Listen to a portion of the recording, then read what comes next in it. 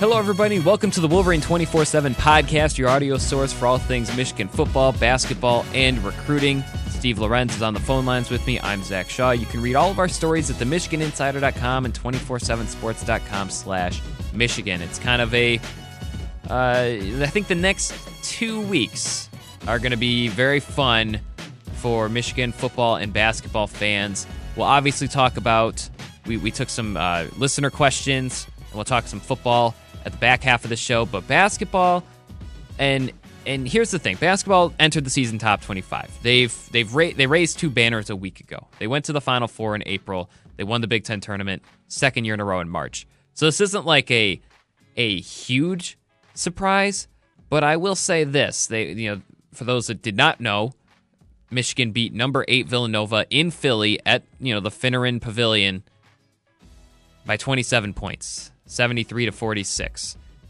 And some people are like, about time basketball gets their due. They've always gotten their due, and our traffic numbers would suggest that Michigan basketball is something that people have been paying attention to for a while. I haven't heard John Beilein hot seat stuff in over 2 years, so I think that component of it's cooled off. But last night was a little different. I mean, one, it was a good win over a good team.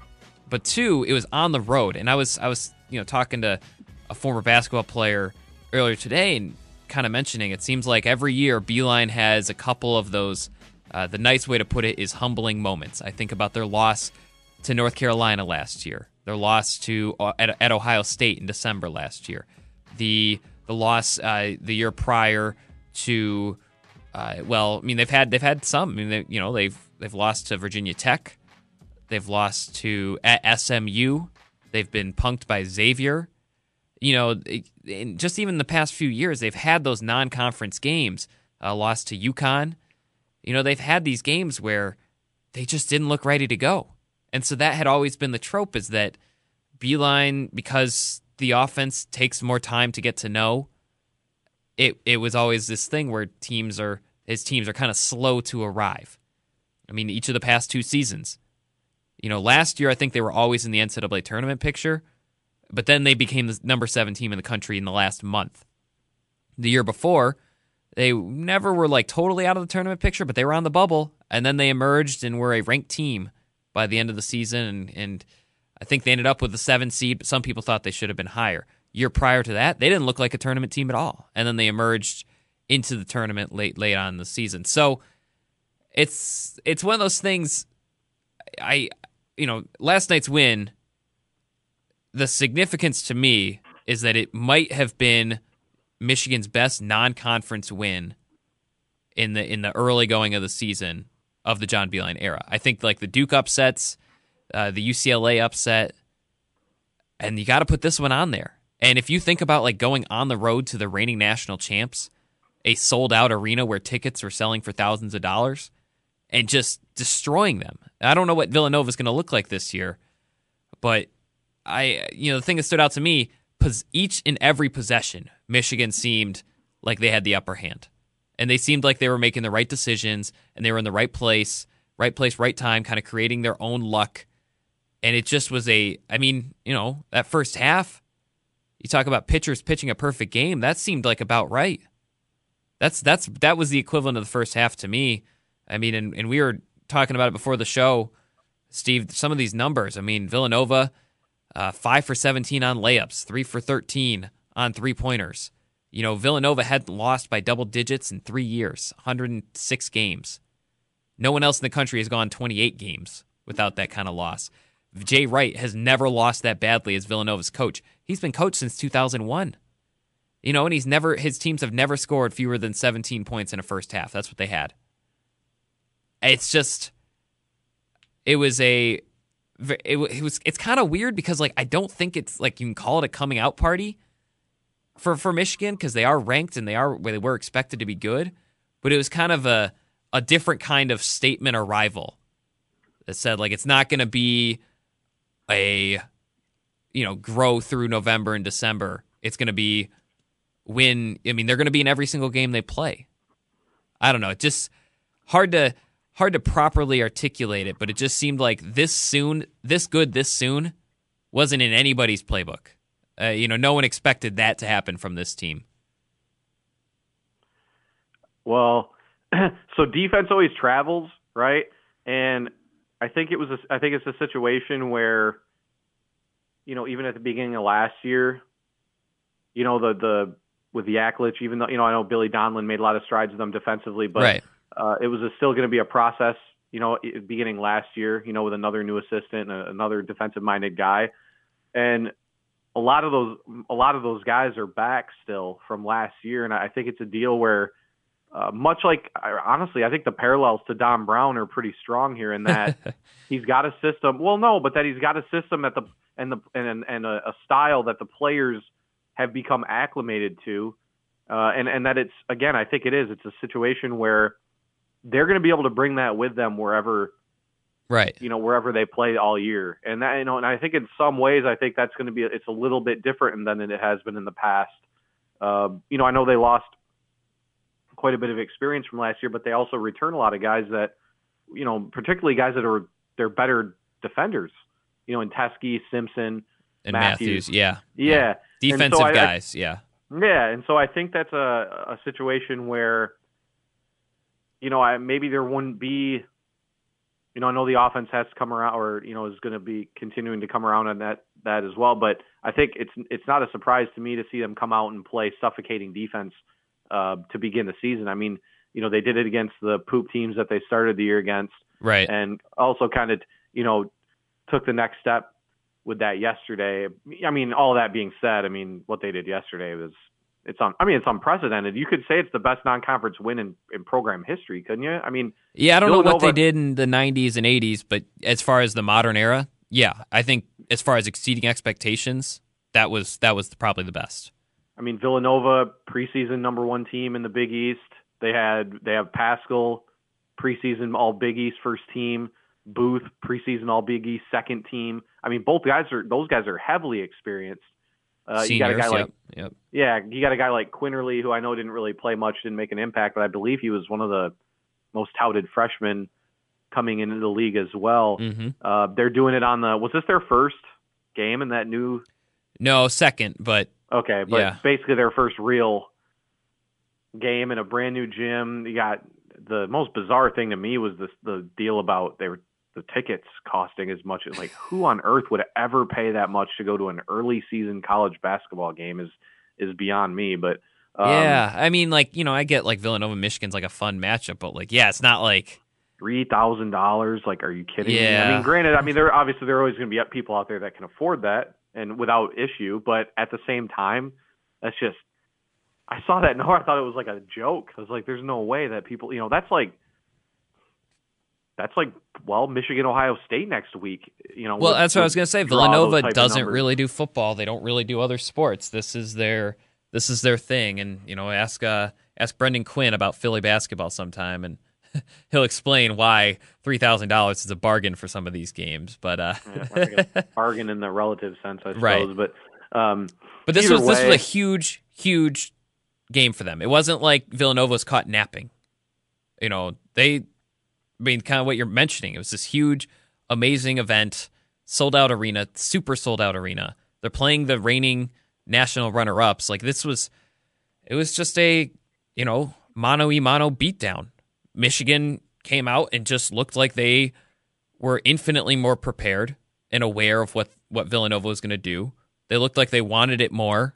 I do think Villanova had some bad shot luck on some of their shots. They missed shots I don't think they're normally going to miss, but in Villanova, I wouldn't be surprised if they took a step back this season just because they lost 4 top 35 NBA draft picks from last year's team. But they did beat North Carolina by 10 in a secret scrimmage. Phil Booth is someone who very well could average 18 to 20 points a game this year. And I mean, just the way Michigan beat them, 21 turnovers they forced compared to 7 assists Villanova had. They had 25. They outscored Villanova 25-1 in points off turnovers. I mean, that's just a team that, to me, points off turnovers is a little bit like face-offs in hockey, where it's like a lot of it's just who wants it more and who's ready and like kind of has that itch to win. I don't know if that makes any sense to our listeners, but there was this Michigan team, the defense is going to travel, but I think the difference was against Holy Cross and against Norfolk State, the offense wasn't there. They weren't good in the half-court offense. And Beilein kind of alluded to it before the game. He said, well, those two teams played matchup zones. A lot of high major teams don't play matchup zones because they have the athletes to keep up. But we saw Michigan, they were just cutting hard. They were getting out in transition. They were getting by people. They were finding like little pockets here and there because it's not like Michigan shot the lights out of the building. And I think that's traditionally how Michigan has pulled off these good wins. What is Beilein, like 85-1 when they score 80 points? And so that's like traditionally how it's done. This was a team that just Villanova couldn't do anything, and then Michigan would score in transition or score on the fast break or score on second chances just because their commitment to getting to the basket, as quickly as possible or as hard as possible. I don't know. It was just it was a really impressive win, and just the way that they found ways to score every single time, it seemed like. The thing I like about that is it goes to Beilein has talked a lot about this. I think they mentioned it with the recruiting class is the positionless basketball. Yeah. When you had Livers on the floor, you had 5 guys who could hit the outside shot, could dribble, could put the ball on the floor, and maybe most importantly, like crisp passers across the board, like guys that can find open people, guys that were moving without the ball, and that created a lot of easy opportunities for them yesterday. Guys that can still crash the boards. Because you still have the athletes. So it was a well-rounded effort, really. And that's where the defense comes in, is they were able to avoid that run that you just expect a good team like Villanova to eventually make. Right. Where it's like, okay, Michigan got off to a hot start. Okay, well, Villanova's they're gonna return the favor here soon, but they never did. And Michigan just kind of had them stymied. I guess is a good. Absolutely. They were missing shots I never expect them to miss, and then it's like you watch the replay and it's like, oh, well, Teskey's hand was right there, so he had to take a different angle, or Charles Matthews was right there, or Xavier Simpson was, in this guy's grill the whole time. Like, it's just, it's really fascinating to watch. It's like one of those things where you watch it and you're like, why doesn't every team do this? Like, it's easier said than done, obviously, and you need the right personnel, but like, I don't know. It's just kind of a unique game, and I agree with you on the positionless basketball. The plus minus when Livers is Michigan's 5 almost makes you wonder if he's going to be if he's going to be the number 2 5, ahead of Austin Davis, who's bigger and a better rebounder and nice and physical, but just what Livers can do, I think, as he grows, and we've talked about it, he's just a very all-around good athlete, and I think you could play him at multiple. I think you could honestly play him a little bit at the 3. And so that's somebody, that's what the Golden State Warriors do. That's what the Houston Rockets do. That's what a lot of good teams in basketball do now because, good luck. Villanova does a little bit of positionless basketball too, but like if you're a 6'10", 6'11", kind of slower but very physical big man, good luck chasing Livers all around the floor, or good luck getting open when they'll happily switch Iggy Brzdakis on you. It's just so yeah. It was a good win. We've got a couple questions on it to help shape this conversation, but first one comes from Champions of the West. Said UMBB obviously looks strong. What concerns do you have with the team moving forward? So we kind of alluded to it. This team is not going to shoot that well. They're not going to be, at least from 3-point range. The returning players shot 32% from 3 last year. We've seen already they're not introducing the newcomers as quickly as maybe some expected. Beilein said the other day that they want to play DeJulius and Johns. It's just a matter of you got to make sure you're playing that same level defense because they don't want to drop off, and they've got guys that can play 30 plus minutes happily. So yes, outside shooting. I think is a major concern. I think half-court offense still kind of is a concern. I think you saw that more in the second half. I get that it was a blowout, but like, I just seemed like if it wasn't coming off turnovers, if they didn't have an extra step, they weren't always getting the points the way you would expect them to, and they don't have the guys who are going to spread out the floor as much. So it is going to be tougher to kind of slash or get to the rim in half-court offense. That's probably the end of the list of concerns. I mean, they rebounded well. They forced a lot of steals. Shot blocking is not something Michigan's always been good at, but I think they have 16 blocks in their last 2 games. And are free throws ever going to cost them? It's funny as they talk about that yet last night, the announcers are talking about it. It's like, they really struggled with free throws, that can come into play, the clutch, and it's like they were the national runner-up last year. I know. It obviously didn't end up being that big or bad, and they played in a lot of close games too. It's like down the stretch where they had to hit some. It's just always funny. But that being said, I mean, I think the possibility is there that it could eventually cost them a big game, especially with Simpson and Matthews. So I will say, it seems like Matthews. What did he end up with? 5 for 7, and I think he hit. Better. I want to say he went 3 for 4 the other day. He's seeing a psychologist. I think they'll be okay. I mean, but as you just said, I mean, it did actually hurt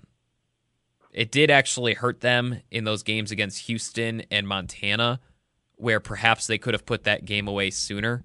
It also almost cost them against Iowa in the Big Ten tournament. And I still believe if they lose that game and have to go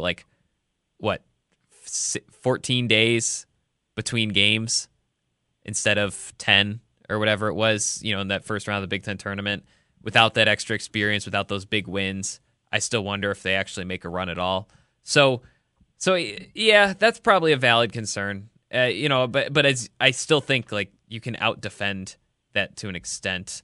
But yeah, right. I mean, the defensive footprint. I mean, they're third in adjusted defensive efficiency. I think that's still weighted a little bit by preseason expectations on KenPom's site, but I mean, they haven't allowed 50 points yet, and they've played a Villanova team. I mean, they held Villanova to 31% shooting with 21 turnovers. They had 21 turnovers and 14 made shots. And this is a good Villanova offense. No matter what they do this season, they're going to be a good offense. So I think the peaks and valleys of a college basketball season may be a concern, because I don't know if this team has as many, say Charles Matthews is just out of it, and say Iggy Brzdakis picks up 2 early fouls. Do you believe in the rest of the team to come together and put together a half that's going to win against a good team? Like say that happens against North Carolina, like Luke May draws a couple fouls and they have, and Nasir Little's dropping points left and right. I mean, maybe depth, I think, is another concern. Finding other playmakers. It's Iggy Brzdakis and Charles Matthews have been kind of revelations offensively. They've combined for, I want to say, 76 points in their last 2 games. But they're not going to, you don't know if they're going to do that every single night. So maybe that's a concern too. Do you, maybe Jordan Poole slumping a little bit is of concern. But again, it's a short list. It's a much shorter list than a year ago. That's the thing is they didn't really get a lot out of Poole last night. Yeah. I didn't feel like they did. Well, and they shot 29% from 3. They only made 5 3-pointers, and they still train wrecked them.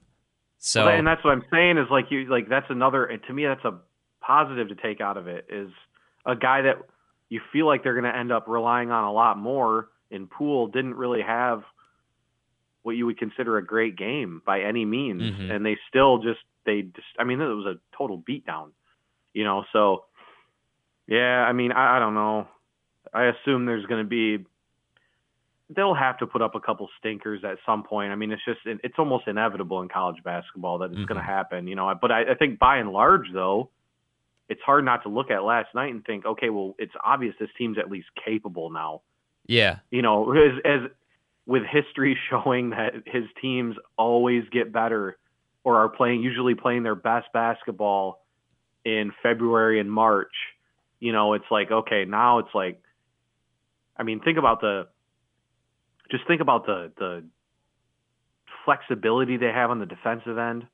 I thought, Teske is an absolute force down there if they need him to be. Absolutely. And Livers himself, I thought Livers did a great job when not getting pushed off by Pascal.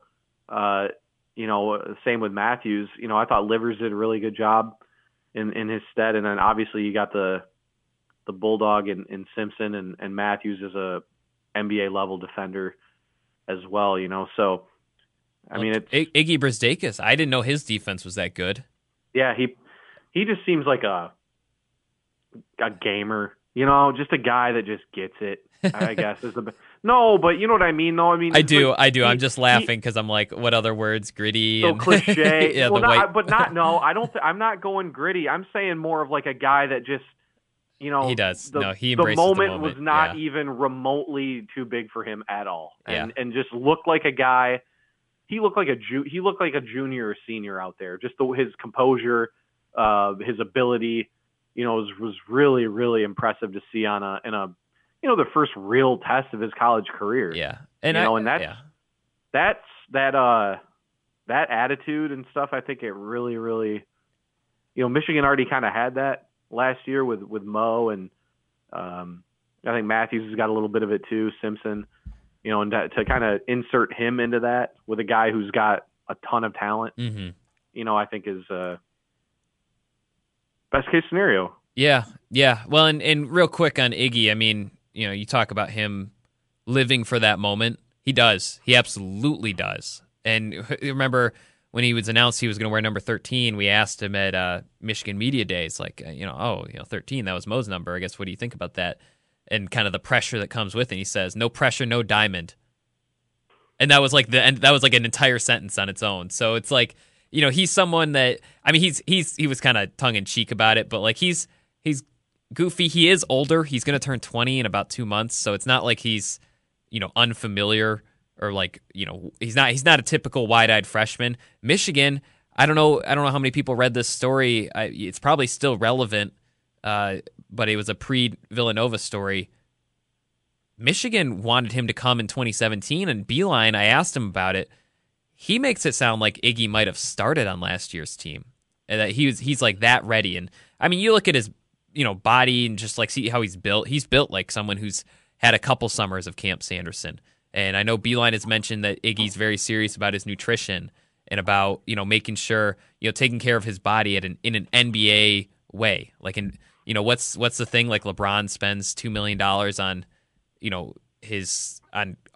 keeping his body right a year. Iggy doesn't do that, but like that same kind of commitment level that you see from NBA players once it becomes their livelihood, he's already there. So yeah, I think he's always been a bucket getter. I don't think it's surprising that he scored the points, but that defense and just the way like he was drawing the and ones and just the way he was very clearly a spark plug for Michigan. I mean, if you're trying to replace Mo and you're trying to add a high scoring wing to your mix to juice up your offense, I mean that's, as you said, best case scenario. Couldn't have asked for a more. I don't know what else you could have asked for from a freshman. For this year's team. One more quick question. From Neil, do you think this team, this might be a quick answer too, since we've already talked about it. Do you think this team can consistently make up for lack of 3-point shooting with superior D and points in the paint, or was Nova an outlier? I do think the game was an outlier. I think if they played the same game tonight, I don't think Villanova is going to lose by 30 again. No. I think there was some outlier components, but as we talked about, I mean, they know that here's the thing. They know that it's not like, I think it was a little different in the past. Like if Michigan couldn't hit a 3-pointer to save its life, it was kind of screwed. I think now they know. And so if Charles Matthews goes 0 for 4, like he'll be kind of annoyed that he won't be making the 3-pointers, but he knows exactly how to respond and defend and rebound and now some blocks and things like that. And Xavier Simpson, same thing. Like if he starts out 0 for 3, I think someone like a Derek Walton or a Trey Burke, Michigan's had some good point guards, haven't they? I was going to say in the rare instances where those two were cold shooting, it might have thrown them off elsewhere. This is not a team that's going to get thrown off. So I think that's where maybe they can. Again, they're not going to go 30-1. They're not going to, they're going to lose. They're going to have bad games. Teams are going to figure it out. I wouldn't be surprised if teams only play zone from here on out, or play as much zone as possible against them. Because, Holy Cross had Michigan on the ropes. Villanova did man defense and didn't really do anything for them. So, yeah, I think the game was an outlier, but I do think this team has that good of a defense, and they embrace the identity of it. That, as you said, it's going to travel. They're going to be in every game. The peaks might not be as high, but they're definitely not going to be as low, because if they played Michigan State on Saturday, you like their chances of at least being in the mix, if not winning, because they're just going to shut down Michigan State like nobody has. Right. The officiating, kind of just, Yep, here you go. No, just, this off-arm stuff. I know I'm probably going a little overboard on it, but I can't believe that they don't call it or tell players, hey, cut it down a little bit. With Paschal, who's literally pushing off on every possession down low. It's insane. Driving the hoop. The announcers were starting to call it out by the end of the game yesterday, basically saying he's completely getting away with it. And it's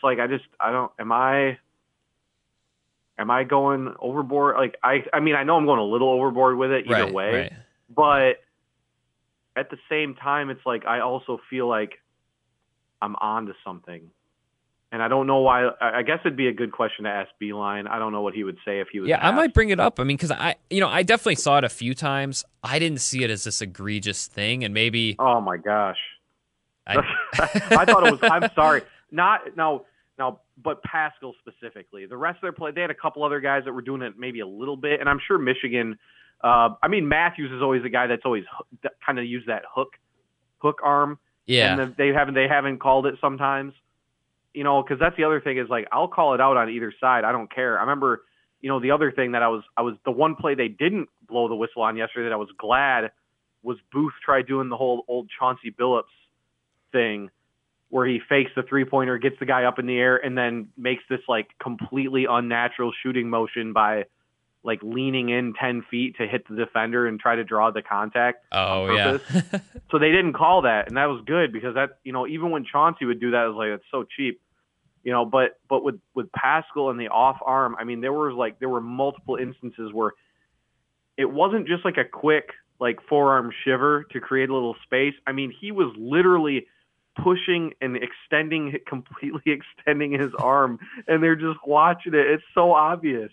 It's the Cassius Winston's the other one every year does it every time he drives the lane, and they may call it once a game. But I don't know. I guess it's one of those deals. If they're not going to call it every time you do it, then guys are just going to keep doing it, and they'll take the one offensive foul they get. To me, I guess it was just this. It was insane to me. I think Paschal got fouled probably 6. The defender was called for a foul against him probably 7 or 8 times last night. He only had 1 foul all game yesterday. And that's just crazy to me. Yeah.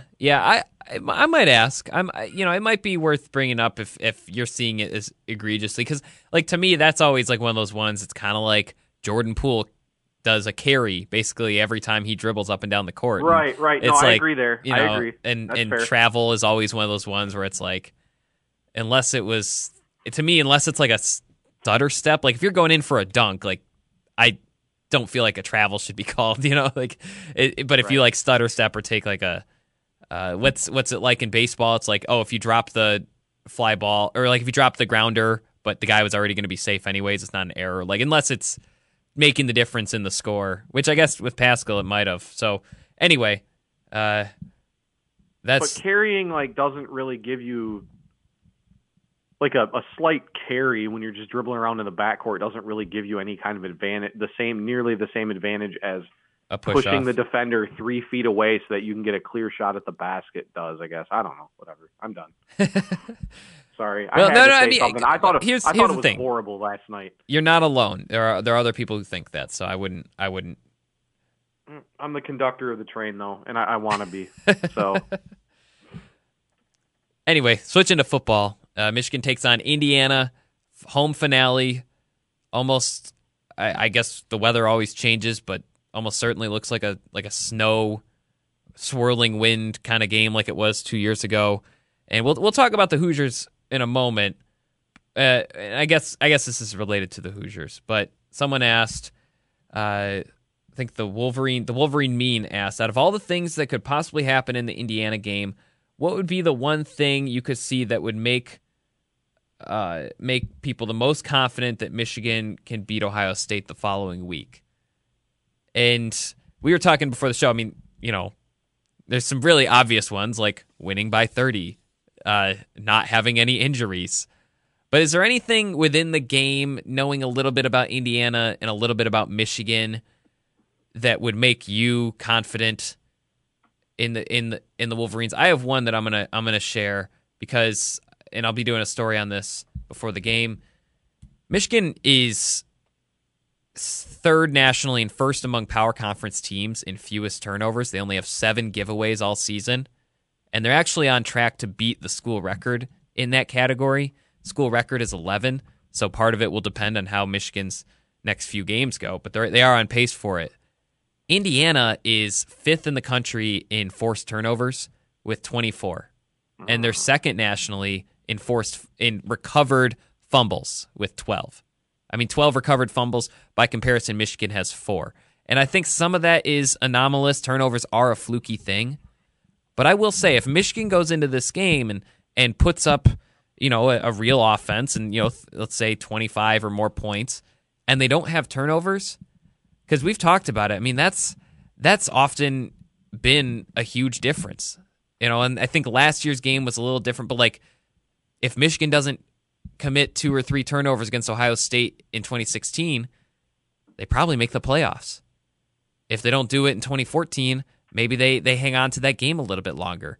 I think it's been one of those things that is something that Michigan has hurt Michigan in big games, turnovers. I think back to last year when they had 5, if they only had 3 turnovers against Michigan State, they might win that game.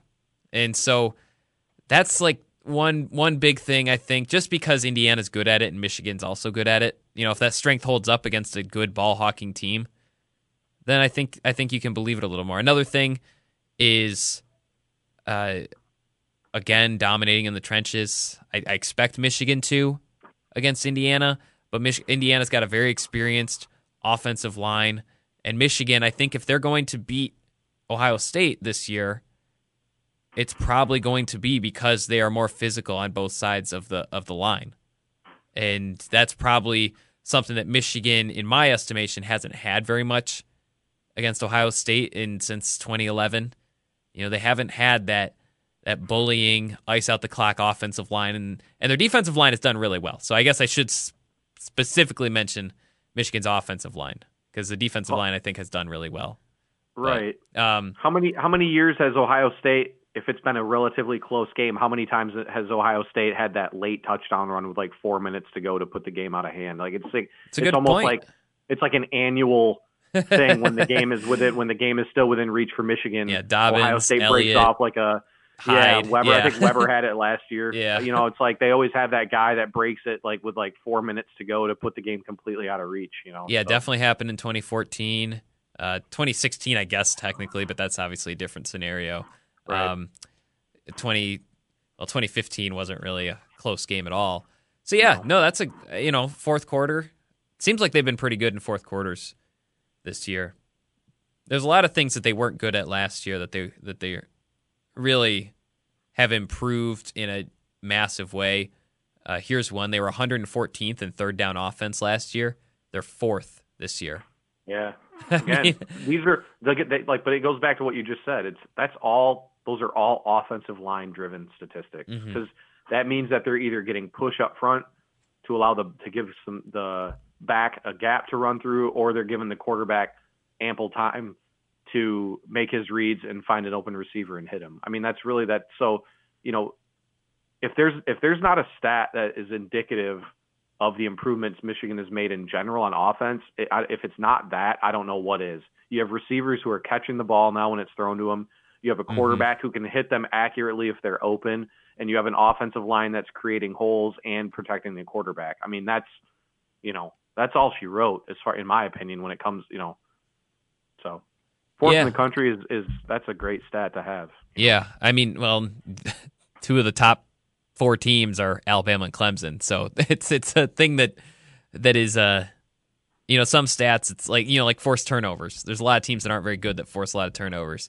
Not a lot of teams are converting so consistently over 50% on third downs, and that are not good. Usually it's binding to your overall results. So yeah, it's an interesting question. We did get a question about how much of beating Ohio State will be mental from Wheel. They seem to match up well. Did they already clear?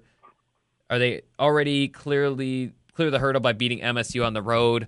So yeah, as far as the choke thing, this will be more of a question for next week. I think that offensive line, kind of we were just talking about, I think that allows you more leeway, and it's not like there's less self-destructing, I think, on the offense, and that's something that you definitely saw it in 2016, and I think you saw it at times in 2017.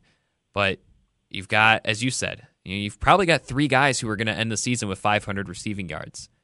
You've got a running back who is probably going to end the season with 1,200 rushing yards, just the regular season, that is. And so, and you've got an offensive line that's top 40 in sacks and tackles for loss allowed. It's bullying people on third downs, has its 4th in time of possession. Seems like a more complete team. So yeah, I would say, if there was a loss, it'd be mental. I do think they are going to have to execute, and I think absolutely. It's going to be a physically difficult matchup because they haven't played a team like Ohio State since Notre Dame, based on how all these teams have done. I think Penn State's close, but yeah. So how much of it will be mental? I don't know. Probably a little less than it would have had to have been last year, just because the team is better. I hope that makes sense to the person asking. So, anywho, Indiana, other things that would give you confidence. Sometimes the best ability a team can have is availability. We did get questions. We don't, injuries, Michigan keeps those things pretty close, but someone asked on the players who didn't play last week, so Solomon, Josh Metellus, obviously Lavert Hill's in concussion protocol. Steve, let's say they're like day to day, do you play them this week? I don't know. I don't know if that's a good question. No, it's a fair question. Because then you're talking, guys who would not have taken any legit snaps in 3 weeks at that point if you don't play them at all.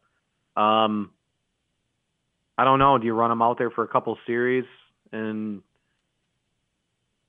again, get them on the field?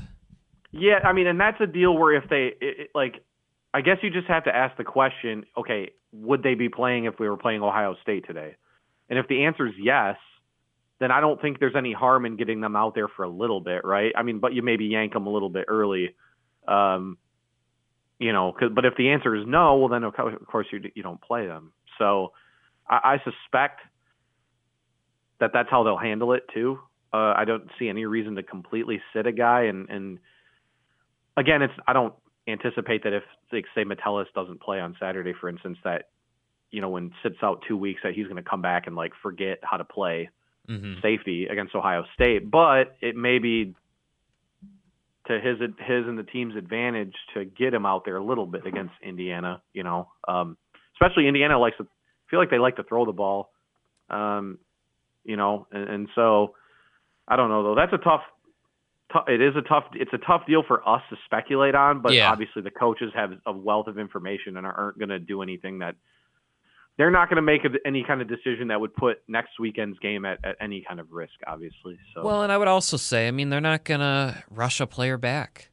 And that's one thing I don't know what it's like at every program, but it seems like Harbaugh does a really nice job of, like, I think back to last year with Lavert Hill, and it's like Lavert Hill had concussion protocol, and if I'm not mistaken, they held him out against Wisconsin. And I believe they held out. Did Karan Higdon play? If he did play, he didn't play very long.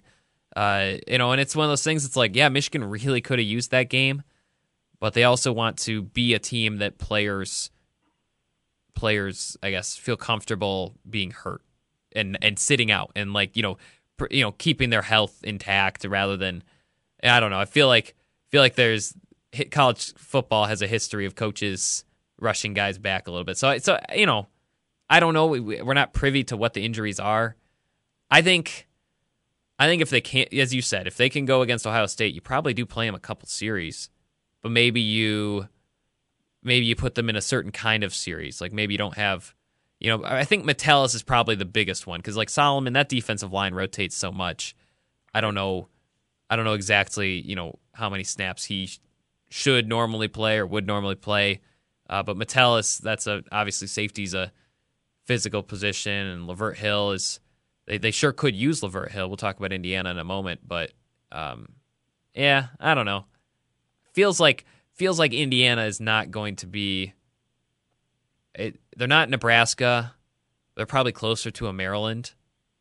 Yeah, I think that's probably a good. And so, like, well, they just had didn't they have a game against Maryland last Saturday? And, they went down to the wire, right? Yeah. So I guess that comparing them to Maryland would probably be somewhat accurate. Yeah. I mean, they did, like, they lost to Minnesota.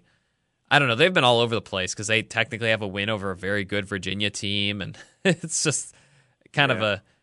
Still not that good, though. No, Michigan should win by multiple touchdowns. And anyway, let's talk more about the Hoosiers. Let's do our over-unders, see how much of Indiana we can talk about during this, and then if we have anything other to watch for, and on the other side, we can do that as well. But these are obviously brought to you by Neil or via Zool on our message board. Steve, you are running away with it. You've got a 35-28 lead so far. Okay. So I gotta really catch up here. Offense, 5.5 passing attempts from backup quarterbacks. So we saw last week. This is an interesting one because I really thought we were going to see more of the backups against Rutgers. I thought that was a prime opportunity, especially if you are going to play them. Like, regarding Milton, that technically is his second game. So still hasn't thrown a pass. I know. Had an opportunity. I just want to see him. I want to see him throw one once. We were joking that they should bring him into the game at, like, the 20-yard line, just have him take a 5-step drop and just throw the ball, like, into the 70th row of the stands, just to show off his arm and get people excited. Like a little spring game showcase. Yeah. Because I really thought, again, my job is not to coach. It feels like in the event that Shea Patterson gets hurt against Ohio State or against Northwestern, supposing they make the Big Ten championship, or it seems like you would want a guy, and they do have one guy in Peters. Peters has started, but, like, he's only thrown one pass all year, and it was an interception in the red zone. Just, like, take a shot. It was not a serious pass. It seems like you would want those guys to have experience running this year's offense. So I would think you would want to have at least 6 passes from the backups, but Michigan really hasn't done that this year. I don't know if they're just that confident in that those guys will be ready when their name is called or what. But yeah, I thought, if you're up 42-7 against Rutgers and your offense, your backup quarterbacks don't get a series to themselves, to me, that's a sign that you just aren't planning on playing them very much. So I don't know, 5.5. I'll say under. Hard to tell because I don't know the nature of the game, but I would say under. What do you say? Over. Okay. 89.5 combined rushing yards from Chris Evans and True Wilson. Indiana's run defense is okay, below average. 85th in rushing yards allowed per game, 87th in rushing yards allowed per attempt. Got to imagine Michigan's going to want to run. And Higdon does have his milestone. They're not necessarily and I'm sure I would imagine he's got first team All Big Ten locked up behind because they have 2 running backs in the All Big Ten team. So yeah, I bet Evans and Wilson. Plus, you have to factor in that Michigan does kind of like to do the home state handouts a little bit. They gave Henry Poggi 2 rushing touchdowns against Maryland last year. They gave Wangler the receiving touchdown against Maryland this year because Durkin said he'd never play at Michigan. And, I'm trying to think. I think they had Chris Evans have a big game against Indiana. No, he didn't. But seems like every once in a while they want to dial up some of those guys. So I'm gonna say over on 89.5. Plus, just I feel like they're gonna if Michigan does what it wants to do, it's probably gonna run like 55 times in this game. So keep it very simple. So yeah, I would imagine those two can get over that. Yeah. Yeah, I got to go with over on that one too, actually. 1.5 catches for Tariq Black. Oh, and not a ton of analysis there. Just do they try to get him back into things? Seemed like Harbaugh seemed like almost like down on Tariq, not down on him as a player, but just like he seemed to downplay the impact Tariq Black's going to have when he spoke on Monday. Kind of like they're not in a hurry to get him back. They do have, as I mentioned, 3 receivers who will probably exceed 500 receiving yards. Zach Gentry's third at 392. So, I don't know. But I just don't know if Michigan wants... This is one of those ones where it's like if they want Tariq Black to have 2 catches, they can probably get it. I'll say under. I still think... I don't think they're going to throw that much. And I have no idea if they're going to dial him up or not. Over. Do you think they will dial him up? Yeah, why not? All right. It's a deal. I think it might be a deal with him where, instead of saving him or whatever, or like, you know what I mean? Like maybe not, maybe unleashing him a little bit more against Ohio State. I think it's a deal where you kind of got to get him more comfortable and get him maybe if he is 100% or close to it, you got to try to get him the ball, I think, to this Saturday maybe, and not, last thing you want is a guy who hasn't made a catch all year. Right. As you'd rather maybe get him a little bit more comfort in the offense and maybe try to get a little bit of a rapport between him and Patterson. Yeah, I agree. I agree with the logic. I just don't know what Michigan's going to do. 4.5 catches for Oliver Martin and Grant Perry. Seemed like that was like a concerted thing. They seemed especially interested in getting Oliver Martin the ball last week against Rutgers. So I'm gonna, and plus Grant Perry is senior day. He's had some ups and downs, but he is someone that I think they appreciate, a great deal. Obviously, I don't think there's a senior they don't appreciate, but like he's someone I think they would like to have, have a few more catches. One of the first receiver commits of the Harbaugh era.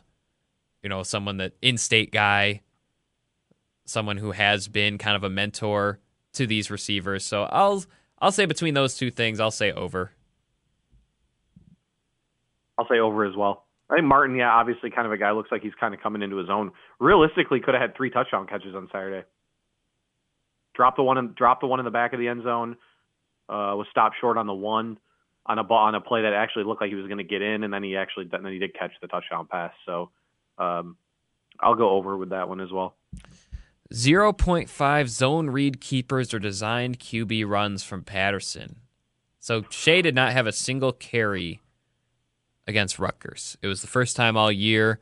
And we've looked at, I think, did we do the math last week that he averages like 9 or 10 carries a game against Michigan State, Wisconsin, Penn State, and Northwestern, and he's like under 4 for everyone else.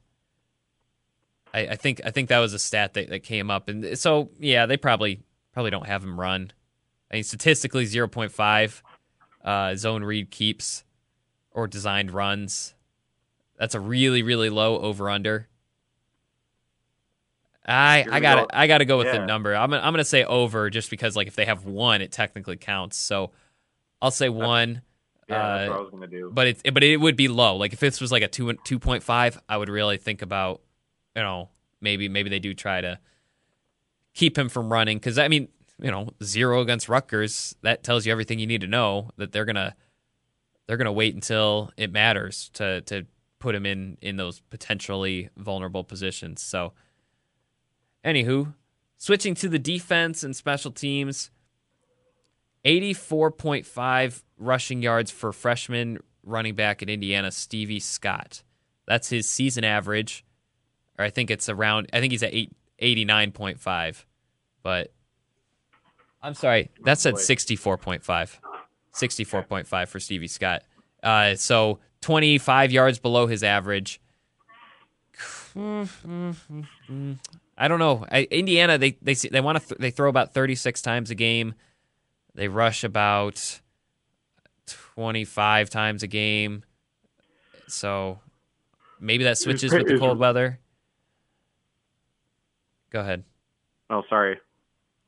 Kind of like half yawned and asked a question. Is Ramsey still their quarterback, right? Yeah, Peyton Ramsey. Yep. Okay. All right. Continue. Yeah, I think Scott goes under, because it's one of those things where it's like, Rutgers, it's like they ran for 193 yards just because they had a couple big plays. I'll say under, because I don't think that they're going to want to run very much. They are a pass-first offense, and I think against this Michigan defense, and I can talk about Peyton Ramsey in a moment, but I mean, they love the screens. They have 7 different receivers with 20 receptions this season. Wow. It's going to be, it's like weirdly balanced. It's like they have 7 guys between 20 and 30. And they have 5 guys with at least 300 receiving yards, but no one over 420. So it's kind of an interesting offense. But I'm gonna guess they shut down the Stevie Scott train pretty early and force Indiana to pass in the cold weather. So I'll say under. Yeah, I'll probably go with under too. I just saw it's like Indiana's 124th in Division I in passing yards per completion. I'm sorry. In passing yards per completion? Per completion, yep. Yeah, so they slant and they screen. Because here's the thing. They're outside the top 100 in yards per attempt, but Peyton Ramsey's completing 67% of his passes, which is pretty good. But yeah, it's the same. Honestly, I mean, so Dwayne Haskins is a great quarterback, but I'd love to see how many yards after the catch Ohio State wide receivers have, because it feels like I'd be shocked if Ohio State was not the national leader in yards after the catch. I mean, he gets a touchdown pass on those little pop, we're in the shotgun and you have the receiver in motion and you just kind of pop it to him when he's in motion after the snap. Like that's a pass. And, so it's interesting. These teams you see a lot more of that.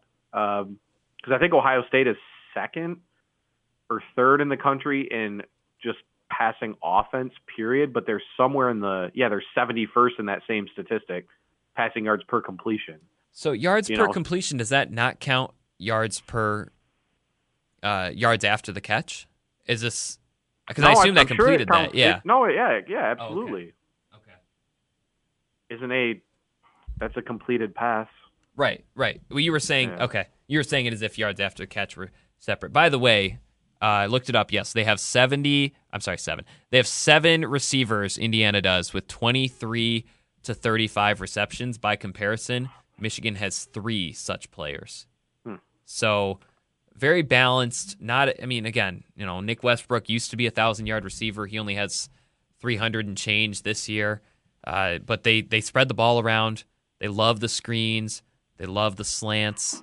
It's not the chaos offense from a couple years ago that Kevin Wilson had. It's much more of a dink and dunk. Yeah, dink and dunk is the phrase. Yeah, so it'll be interesting, but I think that means that they're going to try to just do that. They're going to have the Northwestern playbook, and hope that their defense is there. And so I don't think that bodes well for Stevie Scott, who, Michigan's run defense is worse than its pass defense. I don't know. To me, 64.5. I don't know if he gets there. So anyway, moving on to our next one. 65% of defensive snaps for Josh Ross, and I will let Vaya count this one because I don't know the snap count, but I don't know. I don't even know what he's averaging. Unfortunately, we don't know the snap counts anymore. Yeah. So this is a shot in the dark. I'll just say over. I don't know. Yeah, I'm just because I'm up by 7. I'm just going to agree with you on this one because I don't know I wouldn't know even where to look on that one. Well, now I'm thinking, do they maybe try to get Anthony and McGrone and some of these backups in? Because 65, I assume that's probably his season average based on I'm just trusting Vaya on that one. So I might actually switch to under because I'll switch to under. Just to try to. I'll switch. Yeah, I think I agree with you. I'm gonna switch to under too. Okay. Yeah, I'm gonna be a total douche about this. So. 5.5. Gotta win. Yeah, because the prize that is so glamorous. 5.5 pass breakups plus interceptions from the defense. Gotta imagine if they're throwing that much, they'll get that. So. I'll say over. Yeah, I'll say over. I don't think that's 0.5 missed field goals by Nordin. Oh boy, gosh, it's still. I'll say over. Well, yeah. Sorry. Does he miss one? I would think so. I'm gonna guess yeah. Imagine the heart rate of Michigan fans next Saturday. if they're down by 2 or down by 1, and it's a 43 yarder, there's 15 to 17 mile an hour winds. I was gonna say if there's wind, I don't. People are gonna lose their poop. Yeah, which is so interesting because I don't think Quinn Nordin has been that bad this year. Like if you. He's following a similar. Well, here's the thing: I feel like he's doing something that's kind of similar to what he did last year, which is where he came out of the gates really, really good, struggled in the middle of the season, and then kind of picked it back up again near the end of the year. Because didn't he have like a slump last year? Right when what game was it where him and Harbaugh kind of had their little 5-second argument on the sidelines? It was sometime in the middle of the year where he was missing a couple gimmies, And I agree. I don't think it's been as bad as what people have. Oh, some fans hate Quinn Nordin. Right. And it's like, well, here's the thing is like the Penn State block. He's probably 10th on the list of responsibilities. Yeah. As far as why that got blocked. Right. So like that one's not on him, but yeah, I think it's overblown. Well, and the one against Michigan State was into a 20-mile-an-hour wind. And I think the snap might have been bad too. I guess I can go look. Wisconsin, he had a miss that was like 55 yards just at the end of the half. Also against the wind, where it's just like, just try it. If it goes in, it goes in. I still though. I mean, I wouldn't be surprised if he. Oh, but there is the situation in which does he attempt a field goal? Because they didn't attempt one against Rutgers. So maybe he doesn't attempt enough to miss one. Possible. Although again, you talk about wanting to get somebody reps. I mean, he might be a guy they try to get a couple kicks, in the cold November weather, try to get him a couple kicks in this game. Because they probably will need him next week. That's a good point. Right. So why not get him a couple kicks in the cold and see where Yeah. Are you going to be mad if I say under just so I can try to move up? No, go ahead. Say under. I'm saying over. I'm just going to guess over. I can see that. That's a tough one, though. Yeah. 5.5 punts by Indiana. Seems like a easy over, right? I mean, 12, 13 drives a game. Do they get stalled on 6 of them? I would think so. I agree. Michigan might be in trouble if they don't. So, yeah, I'll say, Indiana special teams. They don't have a great punter, but he's pretty accurate. I mean, I think he's got a 13-3 inside the 20 to touchback ratio. Net punting of around 37. Will Hart is around 40 if you actually look at the net punting. So, they might try to field position this one out a little bit. I wouldn't be surprised. I mean, at least early on. So yeah, I'll say over. Any other thoughts on Indiana? No. Okay. Yeah, experienced offensive line, dink and dunk offense. They know what they're going to do. They're consistent. I think they're pretty. I mean, they haven't been completely shut down in any game this season. You know, even Ohio State, they got some things going. Not to say Michigan's in trouble, just means like they know exactly what they're going to do, and it's up to Michigan to stop it.